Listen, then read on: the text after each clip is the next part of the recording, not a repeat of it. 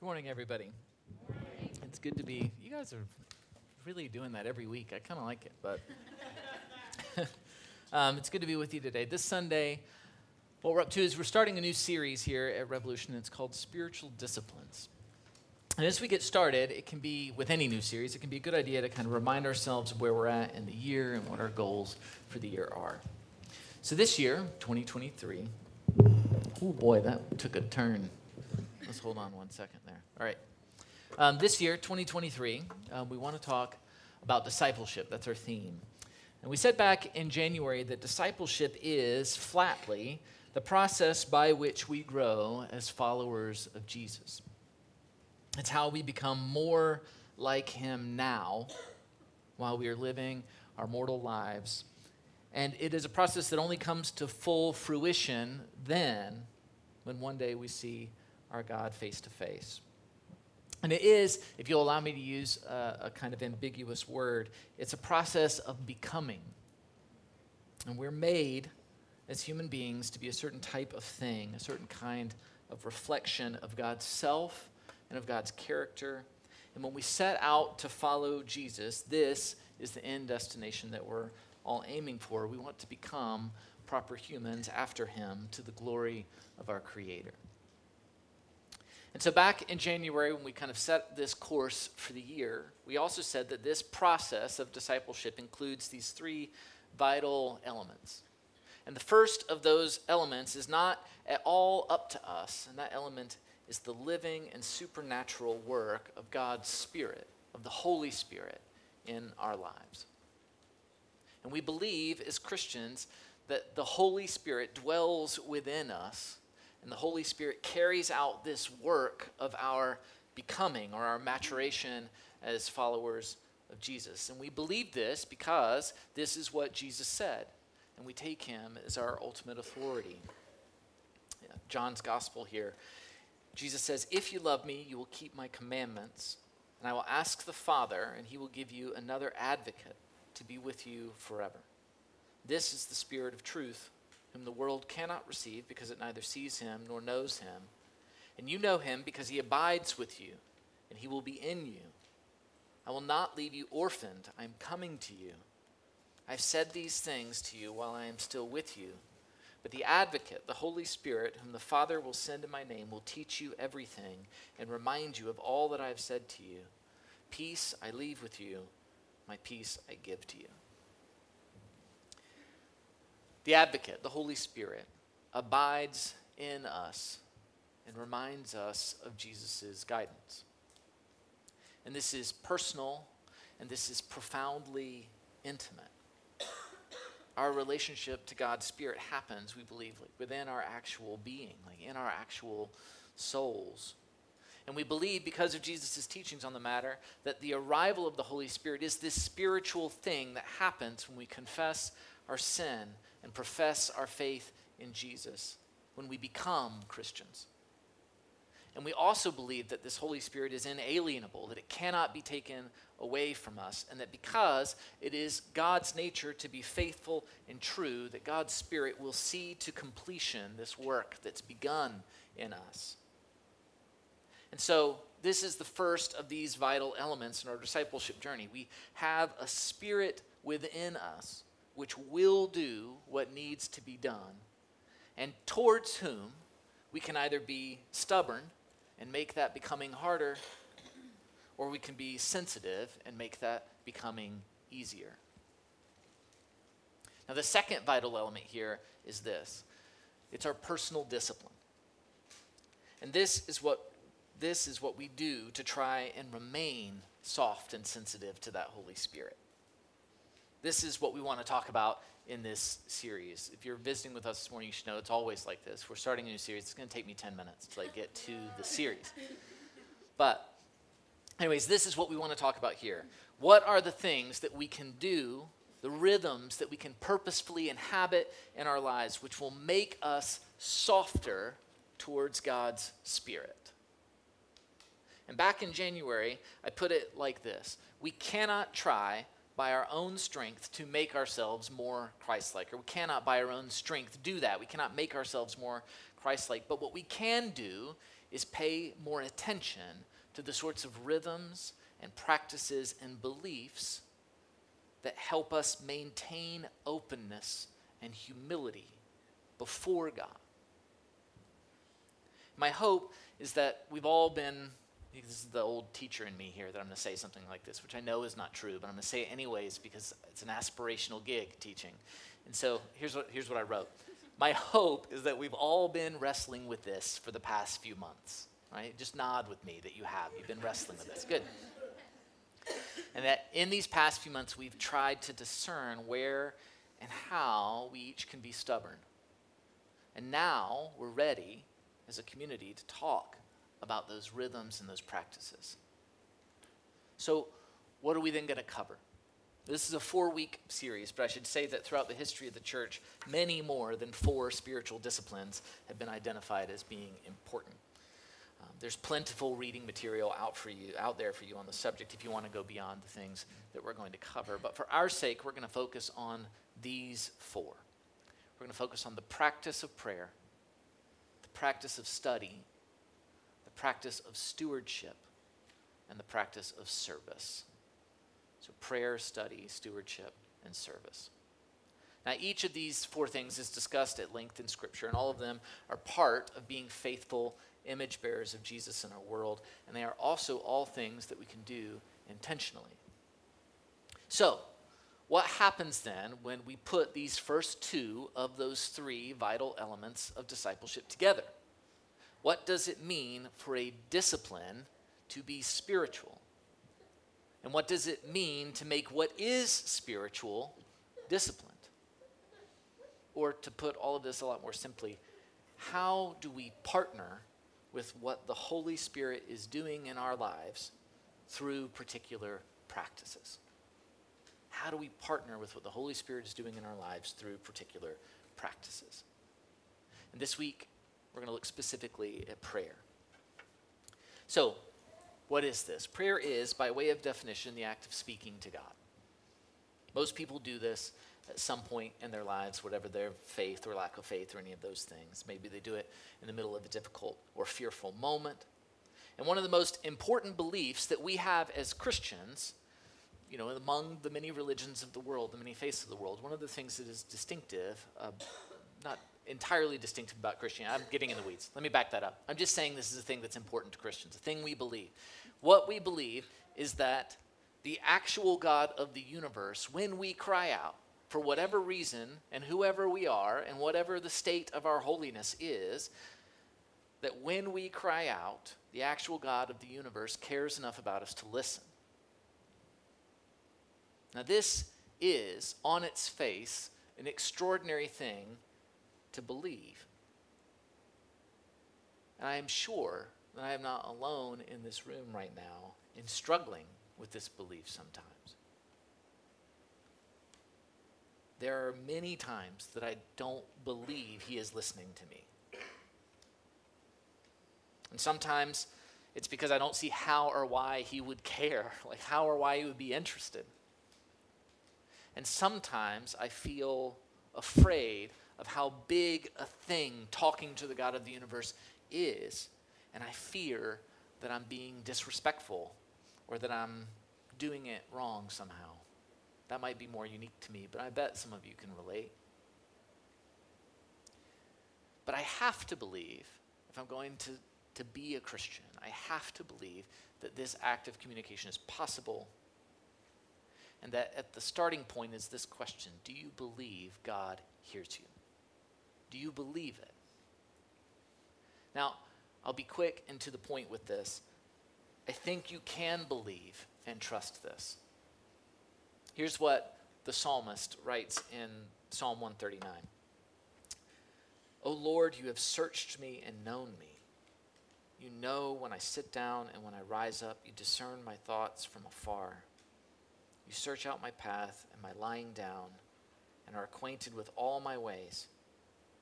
Even before a word is on my tongue, behold, O Lord, you know it altogether. It's the view of the psalmist here that God knows. In fact, God knows even before you speak. That's kind of scary, frankly. But I hope that it's also reassuring, right? Because whatever else we believe about prayer, how we do it, or what it accomplishes, or what it even is, at the root of it is the belief that God cares. He cares. So if that's what prayer is and what's at the root of it, how do we make that a spiritual discipline? I'm going to contend that we look to Scripture. We see two models of faithful prayer.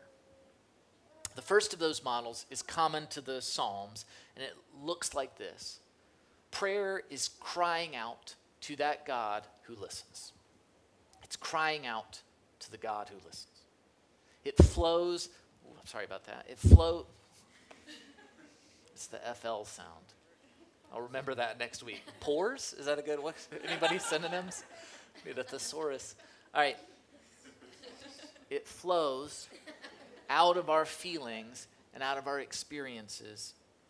And it's this way of sharing the stuff that's inside of us with the God who made us. Now, sometimes that flow is angry, right? Like when the psalmist writes in Psalm 69, I'm worn out calling for help. My throat is parched. My eyes fail. My eyes fail looking for my God. And sometimes that crying out of our heart towards God is fearful. Like when that same poet says in that same psalm, save me, O God, for the waters have come up to my neck. And sometimes that pouring out of us is gracious, and sometimes it's joyful, and sometimes it's generous and other-centered, and we're praying for other people. But in every case, prayers according to this first model could be identified as spiritual in that they are rising up from our spirit.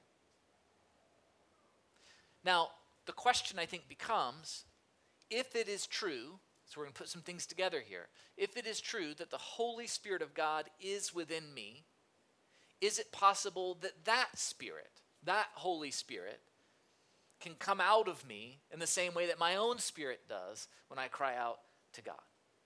Can I cry out with the Holy Spirit, if we're going to put these concepts together? And the answer turns out to be yes, you can. The Apostle Paul writes to the Christians suffering in Rome this. He says, the Spirit helps us in our weakness, for we do not know how to pray as we ought, which is reassuring. But that very Spirit intercedes with groanings too deep for words. And God, who searches hearts, knows what is the mind of the Spirit, because the Spirit intercedes for the saints according to the will of God. And there's something profoundly beautiful happening within our spirits when we become Christ followers. And that is because the Holy Spirit dwells within us, the Holy Spirit acts as a kind of interpreter for us in our prayers. Through the Spirit, God searches our hearts and He knows our needs and He understands us. So, if that is a thing we believe to be true, what do we do in response to that thing? Well, the answer is we pray freely. There's that FR sound again. We pray freely, and we do it without fear. We cry out when we need to cry out. We beg and ask when we need to beg and ask. We rejoice, we worry, we fret. We fret, we praise, we implore.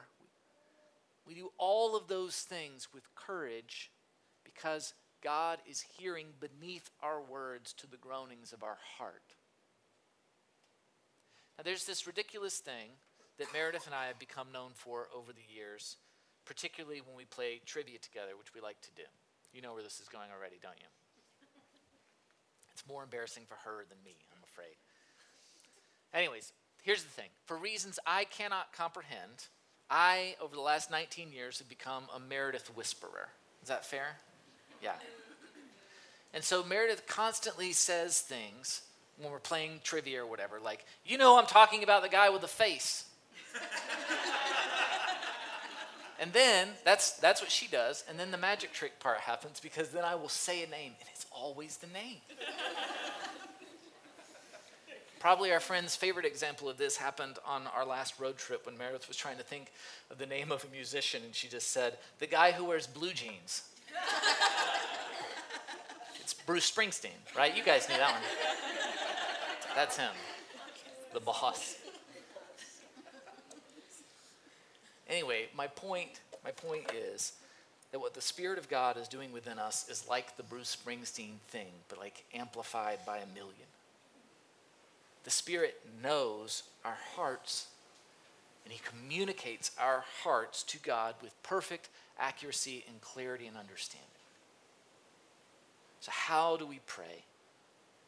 We pray in the Spirit by opening up the tap of ourselves and letting what is in us come out, trusting that God is going to hear us rightly. And that's model number 1 for prayer as we see it in Scripture. But what about model number 2? If the first model has to do with the spiritual part of prayer, we might say, what model is going to address that discipline part? This has to do with how we stay open to what God is doing in us. And it's something that includes structured prayers that we make a practice of praying. You likely noticed that we do this routinely on Sunday mornings here. We did it earlier in the call to worship, and then we just did it again in the community prayer. In our church services, these prayers include parts that we listen to, right, where somebody's leading us, and then they include a part that we speak together. And if this feels stiff, and if it feels even a little formal or impersonal to you, believe me when I say I understand. It's actually a relatively new practice for us. We've only been doing this for about 2 years now. But here's why we started doing it, and here's why we think it's important. Because it turns out that a structured prayer can help shape the way that we think. It can help shape the way that we think. As good as those spontaneous, kind of open the tap, let the floodgates go, Spirit-interpreted prayers can be for pouring ourselves out to God, which is an amazing thing and part of what we're called to do, those kinds of prayers aren't as helpful for restructuring or reshaping us, right? I feel like things got crazier. It might be my fault. There's also, I don't know where anybody is, so I should just talk quieter.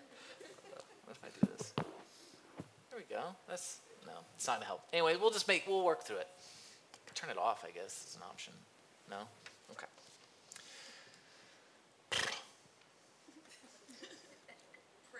Prayer. The structured prayers, they are more effective at restructuring and reshaping us. So by using forms and patterns in our prayers, what we're doing is we're forcing ourselves to encounter and engage with an idea that might not be regular or routine for us. And this turns out to be important because it stretches us, and that helps us to become more complete in our prayer lives. So consider the prayer that we actually used at the start of our service earlier. We'll put it up here. We come as those hungry for God's word. We come as those thirsty for God's Spirit. We come as those broken, seeking the healing that God provides. We come as those in need, needing reminders of God's love. We come as those longing for God's kingdom to come. Now, it may be that as you sat down in your seat this morning, you just finished like a really frustrating drive, like got angry. Maybe you fought with your kids on the way here. Maybe you're in the middle of fighting with your friends, and you don't feel, as you sit here, particularly hungry for God's word. But the idea is that saying it in this structured prayer has the ability to nudge you in that direction. Those words, as simple and short as they might be, can have the effect of refocusing your heart and your expectations for the next hour. And as we read them, we're not saying, like, this is how I feel today. What we're saying is, this is how I want to feel. And that, saying, this is how I want to feel, has real power. Can you be thirsty for God's Spirit on a Sunday morning? Can you remember your own brokenness and then seek healing? Can you be reminded of God's love or of the promise of God's kingdom? The discipline part of prayer can help with that part of the work. Now, Of course, like the key example, I've been saving there's an elephant in the middle of the room right here. Like the key example of a structured prayer in Scripture is the Lord's Prayer, which goes by that name because Jesus handed it down to us. And what does Jesus say? Well, he says this in Matthew 6. He says, "This then is how you should pray. Our Father in heaven, hallowed be your name. Your kingdom come. Your will be done on earth as it is in heaven. Give us today our daily bread and forgive us our debts as we also have forgiven our debtors. And lead us not into temptation, but deliver us from the evil one." Now, you may have noticed there's not a lot of wiggle room in Jesus' words here, right? He says, "This then is how you should pray." It's direct. And whatever else we think about prayer, we need to believe that Jesus' example here is worth following. So what does this prayer teach us? Well, you may be like on edge because there are whole sermons that could be preached about the Lord's Prayer. I'm not going to do that. But believe me when I say that the subject is rich. But for this morning, I just want to draw your attention to some basic themes. First, in this prayer, we recognize who God is, right? That he is our Father, that he's holy or hallowed. And then we recognize the right order of his creation, that everything is his, and he's working his will upon it to end our rebellion and to bring everything back to his right intentions. And then, after we recognize those two things, we ask for our basic needs to be met. Give us today our daily bread. And then, once we trust that our needs are being met, we confess our sins and we aspire to forgive those who've sinned against us. And then finally, we ask for God to be merciful to us and to protect us and keep us from situations that we won't be able to handle. Lead us not into temptation, but deliver us from the evil one. And then, that's it. That's the whole prayer. Even explaining it, it didn't take us 3 minutes. So what do we do with this model, right? We do a few things, but most importantly, these two. One, we allow it to reshape and restructure our own hearts. We let it speak to us and teach us about God's desires for us. And we can be reminded when we pray this prayer that God is firmly in control and we can come to him with our needs and he will forgive us and challenge us to be people who forgive others. And he will not abandon us to our fear or to our temptation. And all of those things are good things to remember. The second thing is we can make a practice of praying it, especially when we don't know what else to say. Here's the thing that I grieve about myself really quickly. I'm not good at keeping in touch with old friends. It's not that I don't want to. It's that I tell myself that it's not worth checking in with somebody who lives far away now or whatever if I don't have something important to say. And then when I do have something to say that's important, it's obviously also probably something making me busy, and so then I don't have time. And then all the important things start to stack up, and I realize like this check-in phone call is going to be like hour minimum, right? And then I can't make time for that, and then I start to feel guilty about how I didn't make time, and then.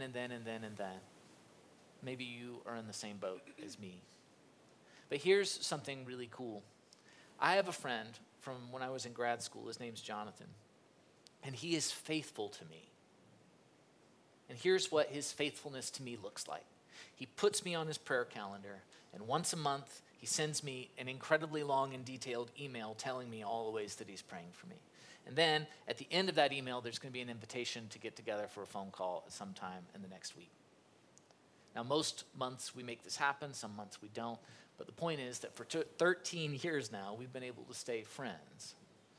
And so here's the lesson, right? The lesson is that the routine matters. The routine matters. I am sure that I'm not always on Jonathan's mind. He doesn't always have something important to say to me. But because it is a rhythm for him, a moment for connection and conversation and surprises and growth can happen. Now for me, the Lord's Prayer has always been something similar. I try to pray it every day. I don't always feel it when I pray it. I don't always resonate with it or learn something new, but the rhythm of doing it creates a moment every day for God and I to connect. And I want you to try and do the same. Not because the prayer is magic, but because prayer is magic. And it matters. And the good news about the spiritual side of the spiritual discipline is that the Holy Spirit is in you and he is speaking for you. And the good news about the discipline side of this spiritual discipline is that the model Jesus has given you produces change in you and it keeps you close. Now, the discerning listener here might recall that forever ago now, I said there were three vital elements to discipleship. What we talked about, the Spirit's work within us, as well as the work that we do on ourselves. What's that third element? Very quickly, it's this. It's the accountability of a faithful community. It's the accountability of a faithful community. We'll talk more about this in the weeks ahead, but here's the point. You cannot do any of this very well on your own. A private faith at some point is going to run headlong into a communal need. And this is because we're not made for ourselves. We're reflections of our God, and our God pours himself out for others. Prayer is a communal discipline. It pushes out from us in an act of communication. It is a means of connection, and so we're meant to share it. We're meant to pray together. We're meant to pray for one another. Right? We're meant to ask for prayer, not just because we need it, but because it blesses our friends to be able to walk alongside us in hard places. I can't stress that enough. Like, ask me to pray for you because you're doing me a kindness by giving me a chance to care about you. So here's an opportunity for you as we move into communion and a time of worship this morning. You can ask for prayer. You're invited to. After you receive communion, I'll be in the hall if you'd like to ask me. And John Connolly, who I forgot to check in with earlier, are you game? Great, thank you. And Kat Mahone, who I did check in with earlier, are going to be over here kind of in this nook. And you're welcome to talk with them and ask them to pray for you. We can pray for one another. We can pray with one another, and we can trust that the God of the universe hears all of this.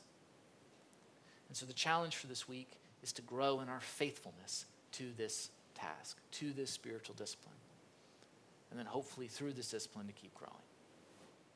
I'll pray for us, and then we'll receive communion. God, thank you for who you are, for the example that you have set, and for both of these things, your willingness to hear us when we don't know what to say, when all we can do is pour out our emotions. To have grace to interpret us and to see us as you made us, to love us, really. And God, thank you for the other half of this equation, right? God, thank you for the model that you set, not just in these words from Christ, God, but by Christ himself, through Christ himself. Your willingness, your commitment to making a way for us. God, we love you. We pray that you will bless these efforts in the weeks ahead, God, and that you'll bless this community and continue to draw us in as partners in all of this work.